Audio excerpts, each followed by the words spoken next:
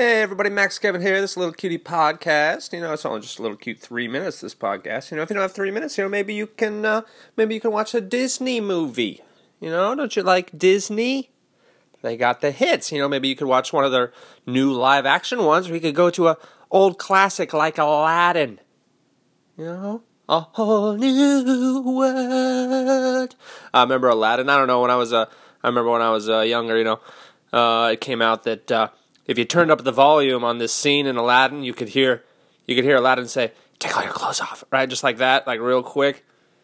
It's the scene where he flies up on the carpet to visit Jasmine in her palace for the first time, and then he pretends to fall, and right then he says, "Take all your clothes off," something like that. I remember watching that with my friends. We just kept rewinding and playing it with the full volume. Oh, that was the funniest shit I ever listened to. That was a good time, back in the day when Disney had all these sexual innuendos in their movies, like the Lion King, like the dust spelled out sex, and Little Mermaid, the whole palace was just a bunch of penises.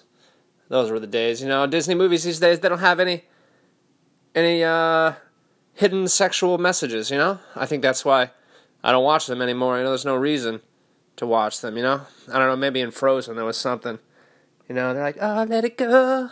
Let it go, touch my pussy, let it go." I don't know, I never saw that one, to be honest. I heard that song fucking 3,000 times, though, never once wanted to listen to it, but I know every single word to the song. And I could sing it for you right now, even though I never wanted to listen to it one time. I think that's what we call playing a song to death.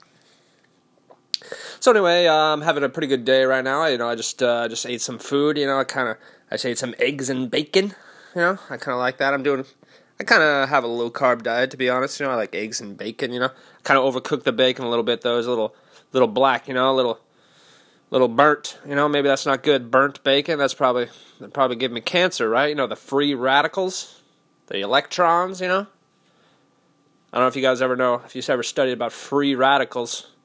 That's a pretty good word, don't you think? A radical?